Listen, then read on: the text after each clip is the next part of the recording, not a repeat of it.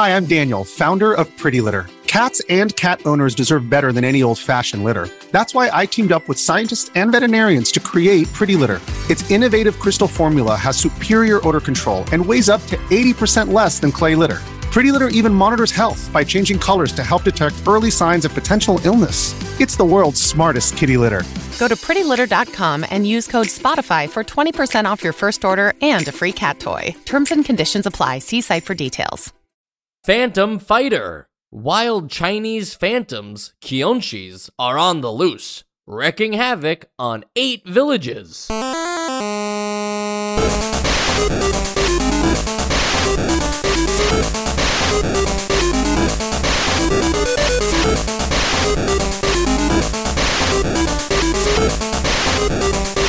And welcome to Nostalgia, a chronological exploration of every NES game released in North America.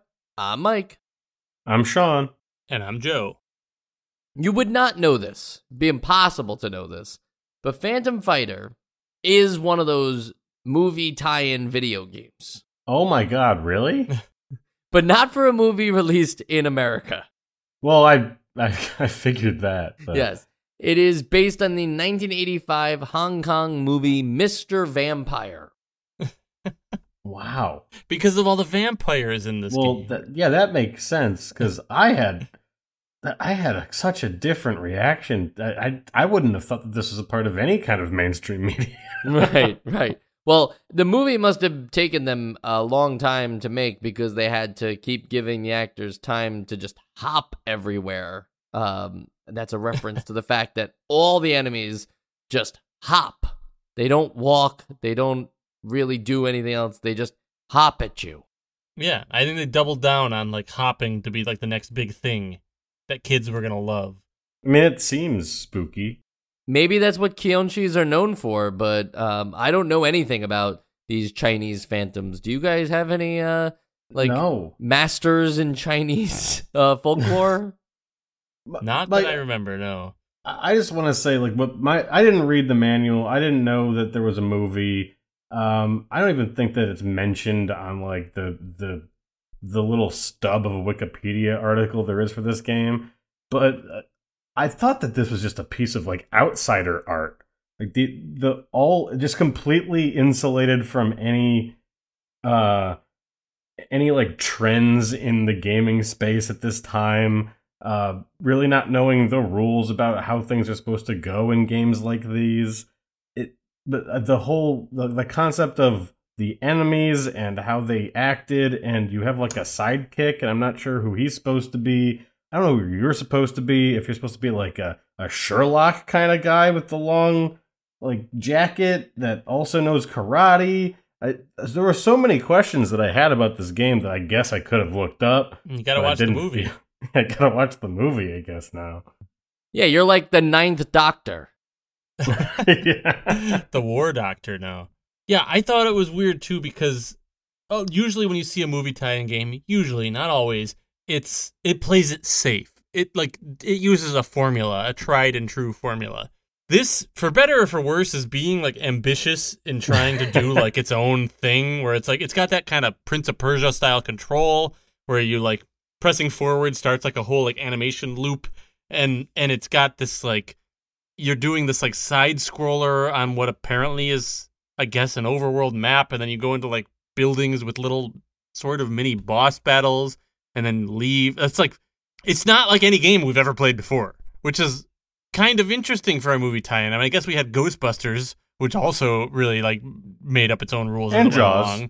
And Jaws, that's true. Good point. But like, I guess maybe I'm more conditioned to this from like games that I grew up with, but like I'm used to like movie tie-in games in like the 90s and 2000s being like kind of like the most generic gameplay with like a movie tie-in skin over it. Yeah, it's interesting though that because I didn't know that this was a movie tie-in at all, so that these aren't even the thoughts that I was having coming into this discussion. Sean, you're not wrong, though, that it is kind of like weirdly made in a vacuum because the developer, Marionette, is has never made an NES game before, and I don't know if they'll make another one. In my current list of like games we're going to be playing up until 1991, they're not listed again. The publisher is FCI, and we've played some interesting games from them in the past, but the developer is just kind of like, is it weird where they just like, yeah, it'd be neat to make a game based off this movie that came out 5 years ago. What was he developing before, or is this the first time we've seen his name ever? Marionette's not a person. It's a company, but No, he knows Victor Kai. Oh, yeah, gotcha. I could not tell you because when you search for Marionette, you're not going to get the video game developer. You're going to get the puppets. Marionette. Okay, I thought you were saying a person's name, Mario Net. That's what I thought you were saying. Oh, I too. got you. That's fine. Marionette. I got it. It's Marionette. Does that make you feel better? It makes you Yes, feel it better. does. I don't know if the tone of the game gave this off or whatever, but the manual has like, clearly this game was, especially if that's referencing a Hong Kong movie that none of us knew, like it was made on the Famicom and then like came over. And the guys who like made the manual for the North American audience, the story has like a completely different tone in this manual. It starts with, those wacky Chinese phantoms are on the loose again. It's like, I did not get that vibe from the game at all. Like the game has like people giving you like, you know, a lot of story details and like, you know, like explaining the Kyonjis, and then it's just like, dang it, like, you know, those wacky Chinese randoms escaped Chinese jail. It's like, stop it. Like, it's not what happened. Well, you know, I mean, the wacky part, like one of you guys said earlier, like, oh, they are kind of spooky the way they hop. I couldn't disagree more. They're very ridiculous looking. That was a trailer. joke. I was okay, joking. I figured.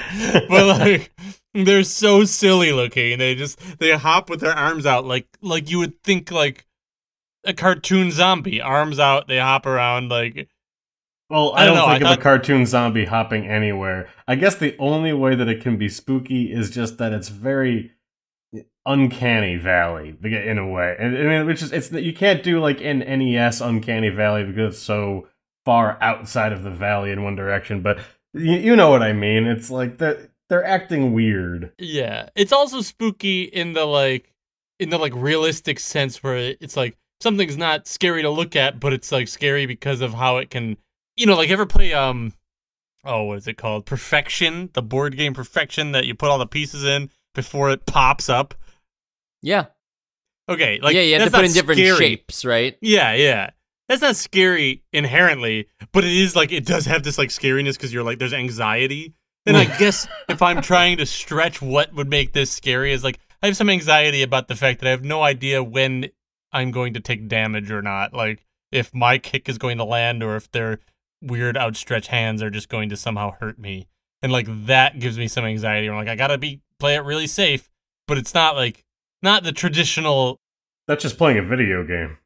It is, but it's like more so, I guess, because it's like I don't feel like I have that much control over it, or at least I don't understand in what way I have control over when I'm taking damage.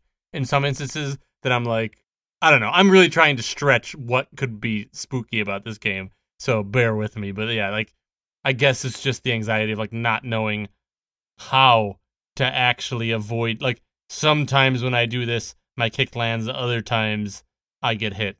That's spooky. I don't know. Someone else talk.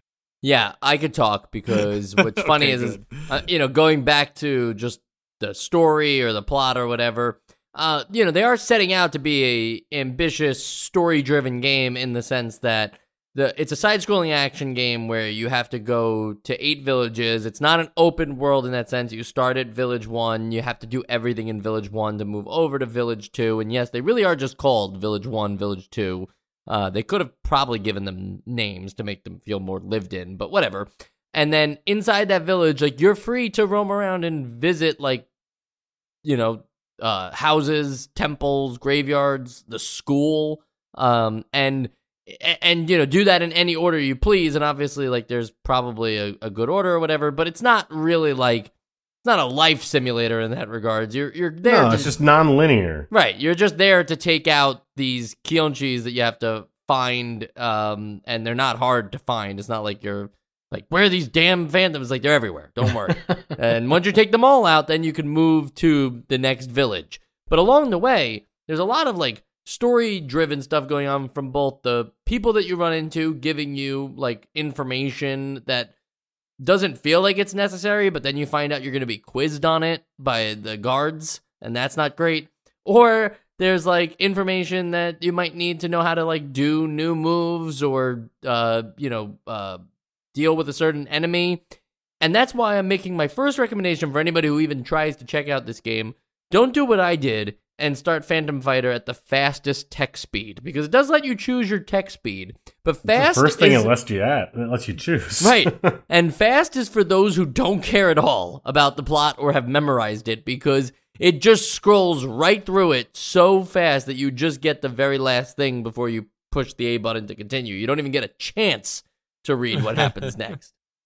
One thing, you mentioned the quizzing, and I imagine you mean like getting to a part in the game that I did not, where it actually quizzes you on things about the game itself.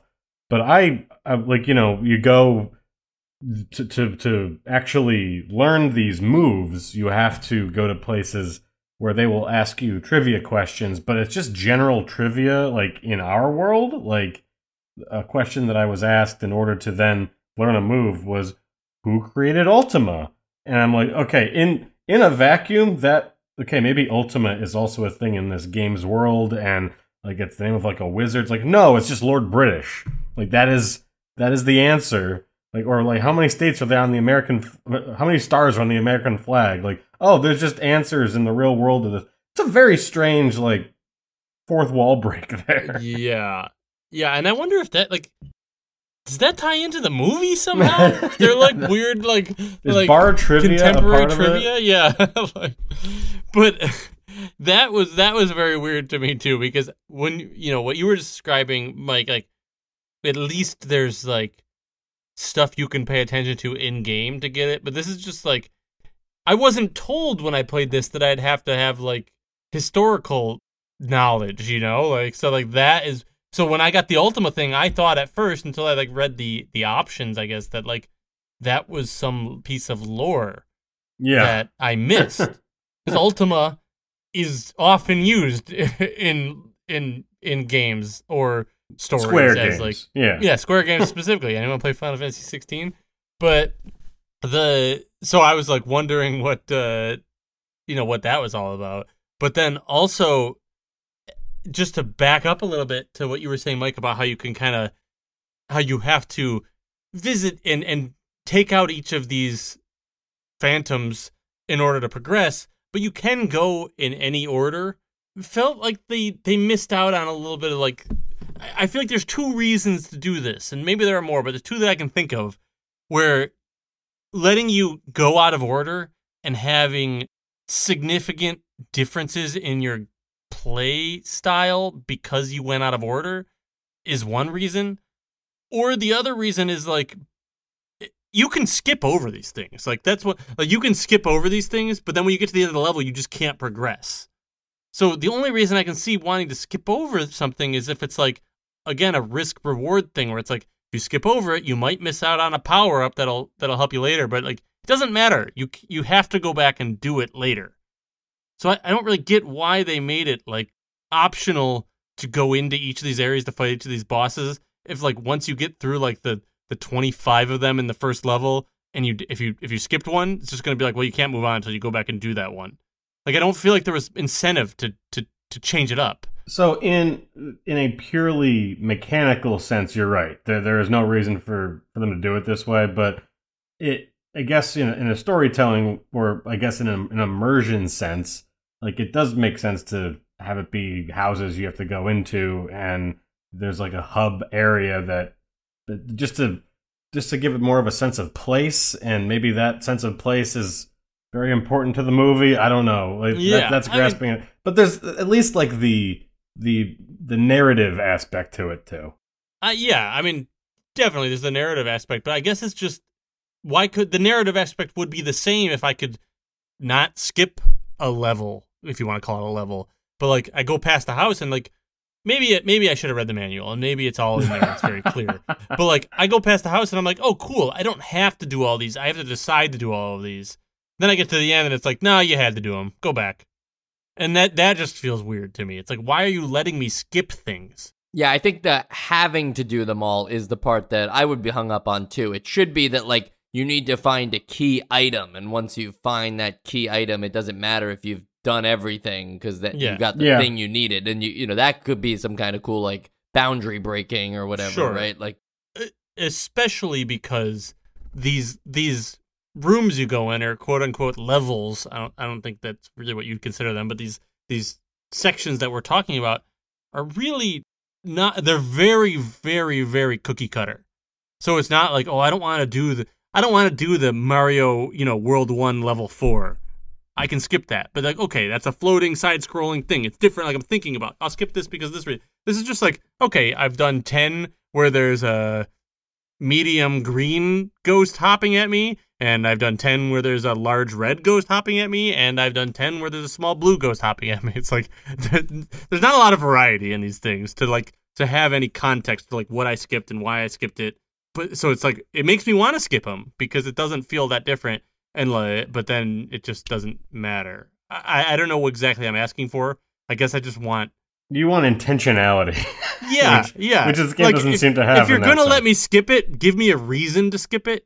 And if I have to do them all, just make me do them all. If it's not clear, though, the game, essentially, we said side-scrolling action game where you enter buildings and stuff. The game really just becomes an updated version of the 1985 game Kung Fu, where you just are going, like, floor to floor fighting. At least in Kung Fu, they give you a couple enemies per room. This is just, you're fighting one Kyonchi that hops at you slowly in each room, and the door doesn't open until you defeat said Kyonchi, so you just have to attack, run, which, by the way, is something that the manual actually suggests. The game knows that the only thing worth doing, the only thing that you could do to even beat these Kyonchis is to run up to them, punch them in the face, run away, hope that you don't run into their hop, and then when they land, punch them in the face again and get out of there. It's like, that's not a combat system, but we'll get into combat. Yeah. We'll get into combat in a second. I hate to do this.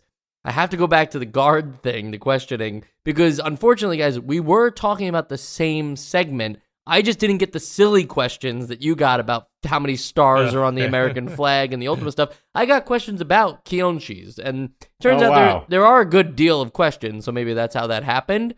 But my questions were about Kyonchis, and remember, I played on the fast text speed, so I assumed that they were just telling me these things in the game about, like, okay, so look, there was one silly one that was like, where do Kyonchis live? And like one of the choices was New Jersey, right? And I was like, okay, well, obviously not that, right? But nope, that you could actually pick that. And you would still get it? Yeah, it's like, so there was a few actually where you could pick any of the options and not be wrong.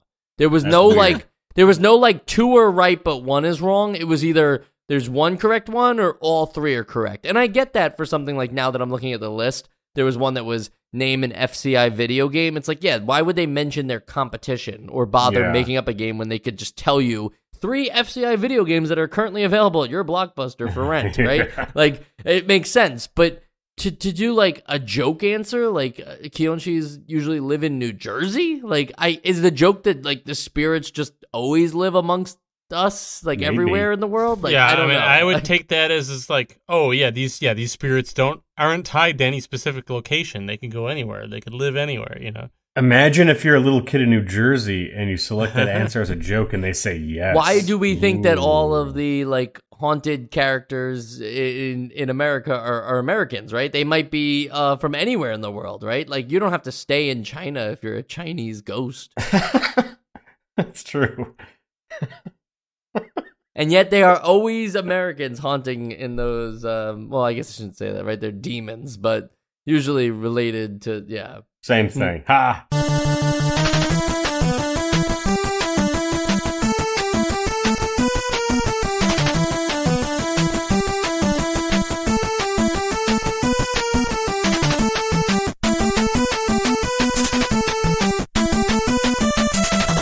All right. Anyway, moving on. We have to talk about the combat because there's a couple things going on, all right?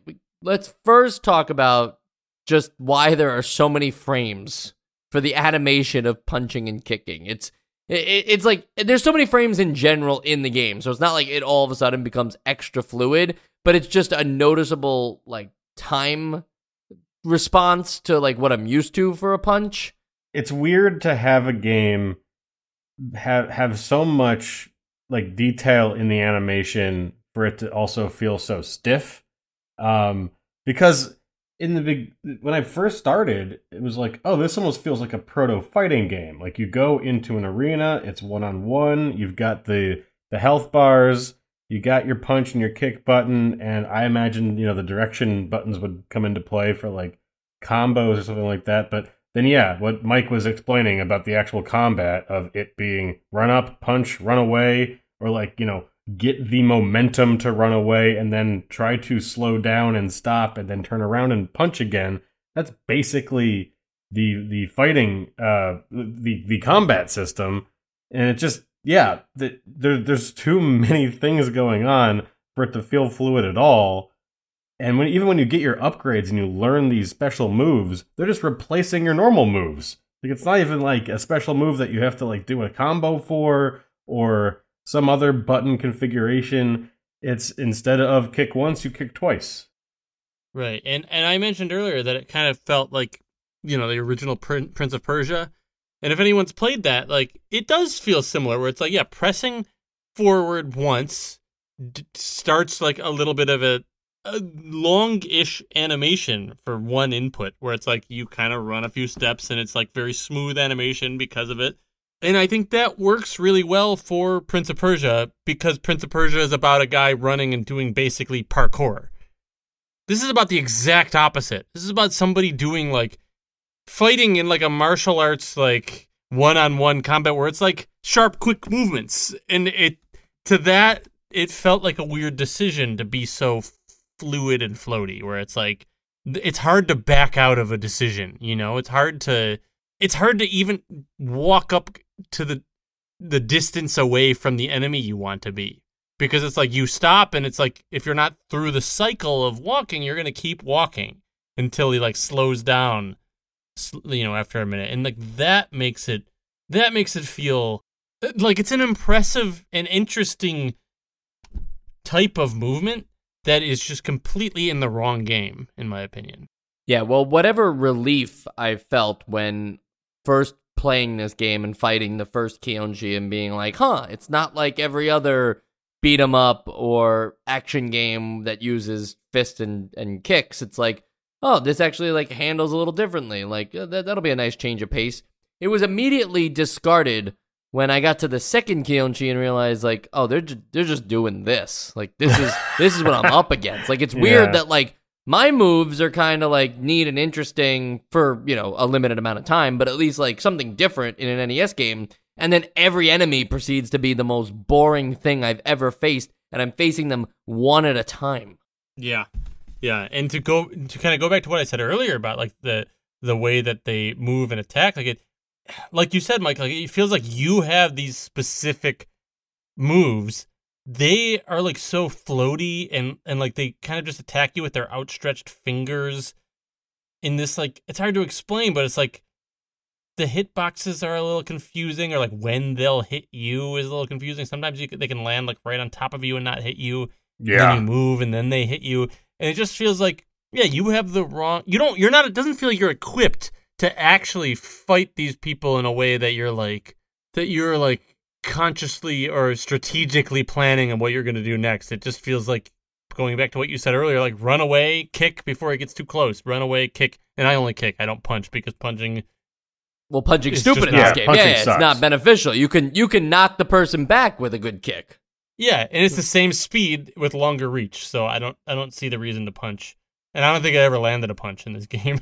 I really think I can bury this whole game with one comment here, and this was my like big in bold in my notes, and that is that just given the way that Super Mario Brothers levels are designed, an appropriate placement of a Goomba can be more challenging than any fight in this game. And that is just an enemy that you jump on and stomp and it can't fight back. And yet sometimes you will like accidentally touch it and then become Small Mario, or you were Small Mario and you die, and it's like, damn, like, man, that Goomba got me. Whereas in this game, nothing gets you unless you let it get you, because you can just run away from it. It's hopping ever so slowly towards you, and then your only options are just to punch and kick on the same flat level as it. There's never like let's introduce stairs or platforms. Like it's like they never do. You can do a jump kick, but sure, but why? There's never a reason to do that. Exactly. Yeah. But I don't know if I agree with or maybe it's just me. But I don't know if I agree with the fact that you can't get got by these guys. I feel like I got hit a lot by these. guys. I didn't mean it like that. But go ahead. But I was gonna say, like, I didn't mean like you're invincible. Yeah, there's like designed challenge in Mario that is not here. But the challenge here is like, I don't really understand how close I have to be, how to get that close, and when to attack where I'm going to hit them and they're not going to hit me. There were so many times where I got hit where it's like, I feel like I just did the exact same thing I did a minute ago where I hit the enemy, where it's like, it's very difficult to time. And it's usually easy to like kill a bunch of them in a row, but your health keeps going down, and eventually, like, your health is lower than because you go into. You gotta hope for like a good timing for one of those gems. Exactly. And you go into each battle. I don't know if we mentioned this. You go into each battle, you have equal health with every opponent, at least maximum health with every opponent. So like your health might be down to halfway, and theirs is still at your maximum, and you can hit them a bunch of times. But there are a lot of times where it's like you get hit, and it's like, I don't know how I could have avoided that and tried to hit them. It's like if you want to go in for an attack, you're risking getting hit in a way that doesn't feel like you have a ton of agency. I'm sure there's technically a way, but it doesn't feel like it feels too specific and like timing based so much more that we can like, you'd have to think really far ahead and like when you wanted to press forward on the D-pad in order to get to the point where you're going to hit them, where I feel like a lot of times it's like I just mistimed it and I just got hit. And that was kind of annoying too.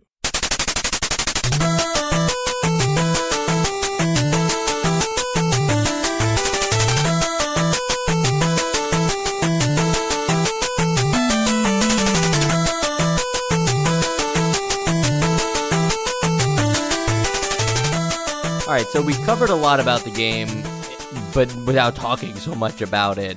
So to recap, you go to these buildings, you find the Kyonshis, you get the sometimes you get like a scroll that, as Sean mentioned, you can then like learn a new move, but is it really a new move? That's up to, I guess, what you envision a new move to be. I agree. I would expect some kind of cool combo in addition to my punch and kick, not just like, hey, your punch is stronger now. And I also think like just the earnedness of the new move could either just, and not that like other NES games do this any better, but it's weird that you have to just travel to the school and then just choose your thing. Like there's no, okay, prove that you learned it, or here, I'll show it to you, and you fight somebody. Like it's just like pick which move you want and then get out of there. There's also items that you can get, but there's only 4 of them, and the annoying thing about that is that if you did need one of those items, the only way to like recollect it is to go back through the building and refight all the Kyonshis again to get that item, and I think that that's just like not worth it. Just move on with your life. After you defeat all the Kyonshis in that village, you get to the next village, and so on and so forth. And while there are many different types of Kyonshis, the manual is so poorly scanned that I can't even read the different names, but just know that Joe wasn't joking when he was like, yeah, I fought the mid-sized green one and the large red one, and like, yeah, there's some that have cool like animation effects. There's that gray one that kind of looks like he's moving so fast that there's like multiple copies of him, but he's still spooky one. But he still doesn't behave differently, and that's what's weird, right? Like all these guys, yeah, they've designed different sprites for them, but they don't really do anything. No, absolutely. That's there's just different shapes and sizes of the one behavior, which is arms outstretched and jump in front of you, and sometimes jump backwards. Sometimes they do jump backwards. You forgot about that. That's what turns this around for me. Is the backwards jump. Well, wait till you play as Dale. Wow, what a reference that no one understands about. Well, actually, I'm going to keep that one in the episode because when we get to that game, everybody will understand. Dale Earnhardt? No, Dale of Chip and Dale fame. Ah. But he's got fireballs. But the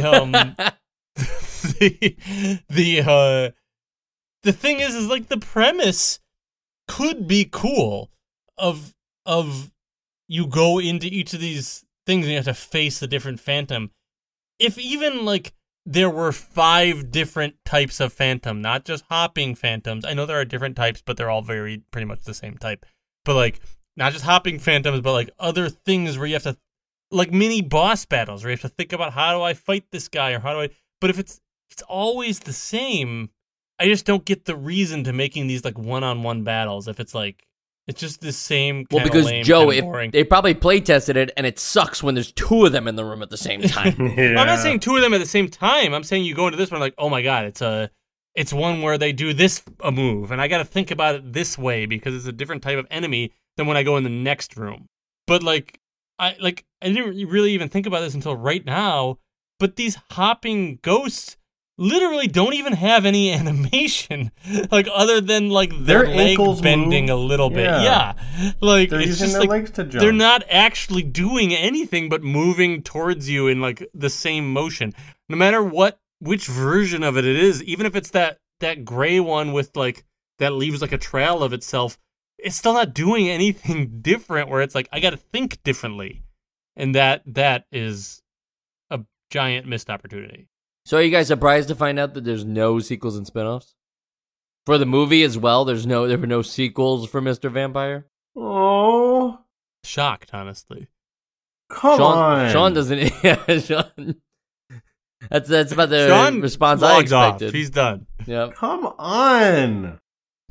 Unbelievable. All right, probably the most important question I'm going to ask you guys tonight. If you woke up 2 a.m., in your current bed, you're not a child, you're in your bed that you go to sleep in tonight, and you wake up at 2 o'clock in the morning, and there is a Kyonji hopping at the end of the room towards you.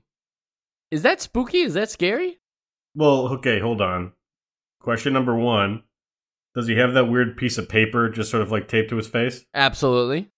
Okay. You're referencing the beginning of the game where they have that. It's like a cutscene. Well, that's the beginning of the game, and then it's the same kind of paper that's all over the walls in the levels, and you also get the power up where you can put the piece of paper on their face and they kind of freeze for a second. But yeah, that piece of paper. And 2, yes, I'm scared because there's an intruder in the house. Yeah, I think you've just convinced me that this is scary. If this showed up in my house, it would be scary. But like that would be the case with almost anything that's like doesn't belong in my house. Yeah. But yeah, I guess in that sense, it is scary. So Kyonjis are scary, just not necessarily when you can fight back in a video game. Yeah. Yes, that's true. And it would be less scary if my good-for-nothing sidekick would actually come into the house with me, instead of waiting outside and asking if I'd like to use the menu. Yeah, now there's something we didn't talk about. That is how you access the menu. Is you go to, instead of going forward, you turn to walk out the door you came in, and your assistant pokes his head in the door and be like, oh, sir, like, is there anything I can do for you? Would you like to use any of these items that you don't have? And yeah, like that's how you open the menu, is by like going to walk out of the room you're in. Your guy pokes his head in, he asks this stuff, and yeah, it's like there's like 3 things you can do, and one of them is like use items, and it lists out all the possible items, even if you don't have them. And then you select it's like, oh, you don't have that item. Like, well, why did you ask me if I wanted to use it then, assistant? And how does he know all the items that exist? Is he in on it? He's probably in on it. I didn't see the ending of the game, but he's probably in on it. You know what? I don't think many people saw the end of this game because I'm looking at the long play. 2 hours and 13 minutes. And that's not a terribly long NES game, but for this it is. That's a terribly long NES game. For this it is. Like, you know, I'm sure there are like, you know, RPGs that are way longer, but I'm sure Final Fantasy takes that long, if not longer.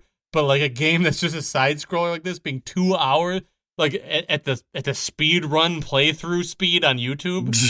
That's long. Well, the funny thing is that the comment section is the actual revealing part. Is that like, yeah, 2 hours is long in itself, but the comment section is all like, huh, just when I thought I had seen every NES game, it's like, how did nobody know about this? Like, is it because a nobody made it? Like, FCI wasn't a nobody, so they would have had enough money to market it, but it certainly gives the impression that just like Magic Johnson's Fast Break, that this is another one of those games, maybe like the 90s just had there was too many games coming out that they didn't all go right off the shelves. This feels like something that not a lot of people got their hands on. So we're special. All right, now for the real most important question of tonight, and that is, or today actually, because I post these episodes at like 2 a.m. So 2 a.m. is night, right? That's Kionchi time. That's Thursday night, yeah. I think it's technically morning, but I consider it night. 2 a.m. Friday is Thursday night, Sean? Yes. We'll talk about that later. Right now, we're going to talk about whether Phantom Fighter is or is not on the Essential Games list. No, it's not on the Essential Games list. Come on, you didn't even need to wait for the music to finish to know. We haven't been talking kindly about this game, and I really don't think I need to add anything else here. Sean? If there's one thing you can take away from this episode, it's don't mix your beat 'em up with a momentum-based movement system and forget to program any kind of interaction or attacks with your enemies. But yeah, not essential. Joe? So, I know we said a lot of bad things about this game, but I kind of really think that there's some really This is a hidden gem. There's some really cool stuff about this game, and I think it might be essential.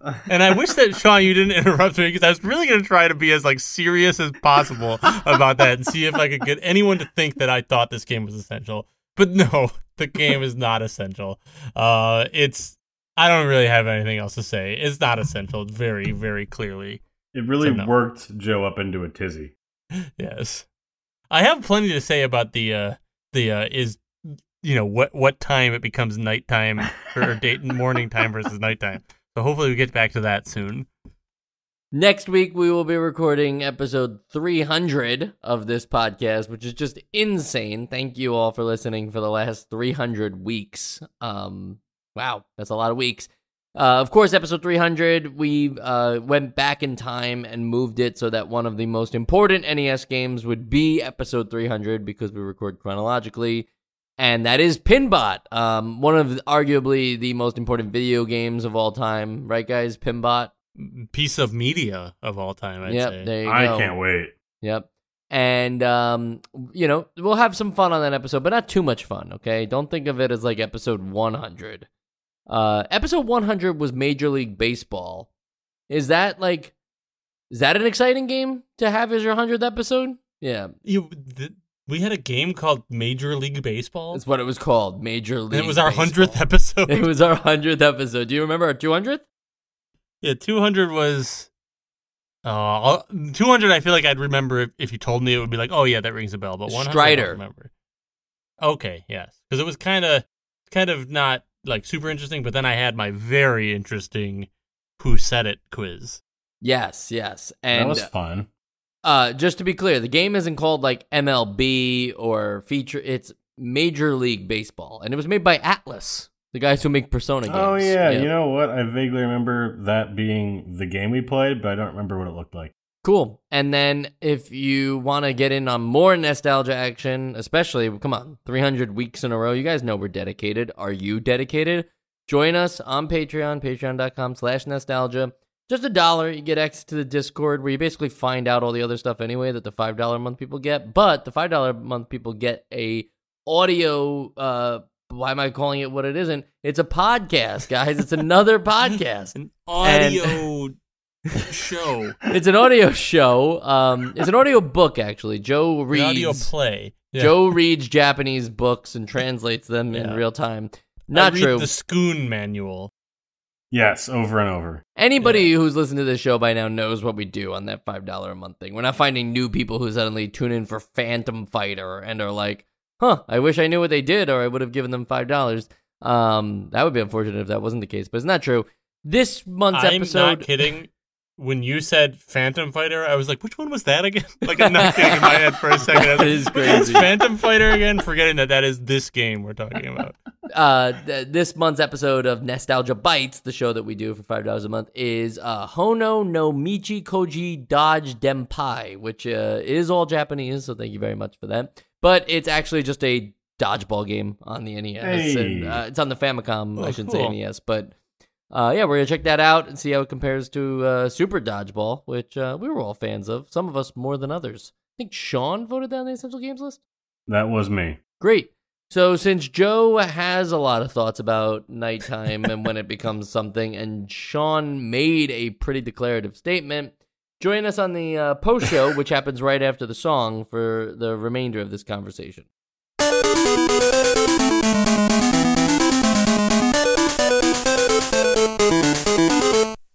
If you're an athlete, you know the greatest motivator of all is the fear of letting your teammates down. After all, a team is only as good as its weakest link. So you owe it to those wearing the same jersey as you to be your best every time you step on the field. That's why there's no vape in team.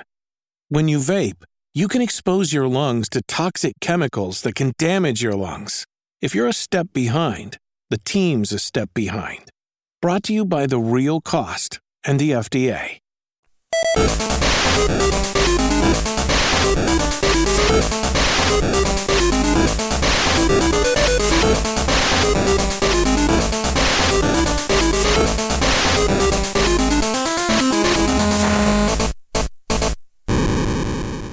All right, Joe, let's hear it.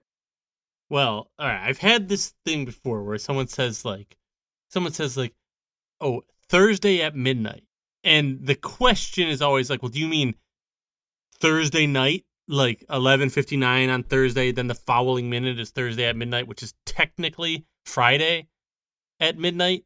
And there's this like discrepancy of like, well, wait a minute, is midnight the first moment of the day or the last moment of the day? And the answer is it's absolutely the first moment of the day. That's just the fact of it. Like it's not like an interpretation or an opinion. Sure, like So, if like- you want to be a fogey about it. Yeah, but like I don't understand why we have two ways of interpreting it. It's just making it confusing. Why doesn't it just like Thursday at midnight is literally Thursday at midnight? Because people, when they're awake at midnight, they're coming in, unless you work weird hours at like an overnight thing, you work nights, that is some of the last moments of your day. But it's the first moment of, I mean, yes. But like would you say that like 2 a.m. then, if you didn't go to bed, is still like Tuesday night and not the beginning of Wednesday night? I would say I probably didn't go to bed until 2 a.m. last night instead of I probably didn't go to bed until 2 a.m. this morning. But if I'm saying meet me at midnight on Thursday, there shouldn't be any confusion. No, but there is, because I wouldn't know what you mean. Be, because then that's my point. I know that there are these two different things, but we should just all work on what the way it really is. This is like, if I say meet me somewhere Thursday at midnight, that means meet me somewhere Thursday at 12 a.m. Joe, that's maybe clearer. If you want 12 a.m. Thursday is 12 a.m. Thursday. It's not 12 a.m. Wednesday. If you're telling anybody in regards to anything, let's just all look at it the way it actually is. And then they agree with you, you might solve all world problems. Well, that's what I'm here to do on Nostalgia. Joe, just so I'm clear, Thursday at midnight, we're talking about the minute after Wednesday, 11:59 p.m.? Yes. Great. I'm right there with you. Right. 100%. Because and I realize, and I totally understand the confusion, and if someone told me that, I would be like, I want to make sure, I would double check, because I would want to make sure that I'm talking about the same thing. I'm just saying it shouldn't be that way. We should just all agree as a human race that the way that it is the way that it is. And then there doesn't ever have to be any discrepancy over what I mean by Thursday at midnight. Okay, so here's my follow-up question. Sorry to make the podcast an extra hour long with this next question. But Let's hear it. Is 11 a.m. afternoon? No. Can you There's say no you way. say good afternoon at 11? No. No. Not afternoon. It has to be 12 o'clock. Unless you're talking about like good afternoon from yesterday's noon. Right. But so you can't say good afternoon until after 12. Yeah. Yeah. Right. Yeah. So the people who have lunch at 11:30 are having breakfast? That's brunch. I mean, look, I think that your meals can be like based on your own schedule. But No, when no, it is you afternoon, can't have it both ways. Huh? No, that's not both ways. It's like, yeah, breakfast is the meal that I eat when I first wake up. Okay, but if I have wake up at 3 4 in the morning, meals, if I'm I have eating 3 breakfast. meals back to back to back, it's not breakfast, lunch, and dinner. You know, like if I'm having breakfast at 10, lunch at 11:30, like no, that's not how it works. Like I would say that you could base it on like, okay, yeah, I'm eating an hour after I woke up. That's breakfast. And then like later on, and it's like if someone works overnights, it's like, oh, I woke up and I ate breakfast. You didn't wake up and eat dinner. Fine. But if you're saying I woke up and it was morning because I just woke up. No, now you're deciding what the rest of the world's time is like. No, that's a universal thing. And No one is saying that. No one is saying that. Yeah, if you say I woke up and it was, if you say like midnight, we're going back to this. So you say midnight on Thursday is Let's just say you woke up in the middle of the night at any time. Does that mean that it has to be before midnight? In the middle of the night, you wake up. But that's the morning, Joe. Yeah, it's but after you're not. midnight. Yeah, but that's not. I mean, I guess if you wanted to be technical, if you wanted to hold me to it, then Yeah, yes, you're you being did pretty wake up. technical right now. You did, yeah. And then in that case, you woke up in the morning. If we're being technical, and you know what? If I were to draw my opinion to its logical conclusion, that would be the ideal to eventually get to be like, hey, last night. It's like, no, actually, this morning. It's like now we all are on the same page. if you wake up at 3 in the morning, okay, and notice how it says in the morning, right? No one's saying 3 at night, okay? Yeah. Nobody says that. Right. If you woke up at But 3 you in the can wake morning, up in the middle of the night at 3 in the morning. Sure, okay. Yes, I agree with that, but don't want to unpack it. If you wake up at 3 o'clock in the morning to go to the bathroom, and then you go back to bed, and then you wake up at 6 because you have to get ready for work or whatever, did you just take a 3-hour nap?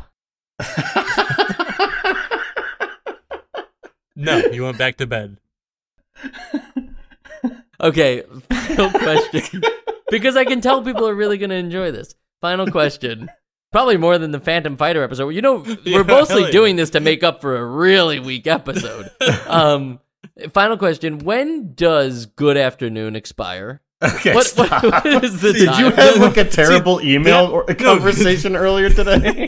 That one is tougher, though. I understand, like, because good afternoon, of course, I wouldn't say good afternoon at 11 o'clock because it's not afternoon. But it's a lot more arbitrary of when you wouldn't say it because it's 4:29. At 11:30, it's still technically afternoon. So, like, that's a tougher, more It depends on the arbitrary, season. It depends on the season. That's If it's in the middle of the summer, you could say good afternoon up until I'd say like 4:29. Yeah. Is it Then- like sundown? Is it like how far away from But if sundown? it's 4:29 in the middle of winter, then you're saying good evening because I'm not going to see the sun on my way home, and don't make me think that you have a better life than me and you live in like California and it's always sunny 24 hours a day. Like don't do that to me. Say good evening. So I'd say yeah. Depending on when sun's down, you could say good afternoon. Sean, you just created a whole new question. Is good Okay. evening immediately following good afternoon?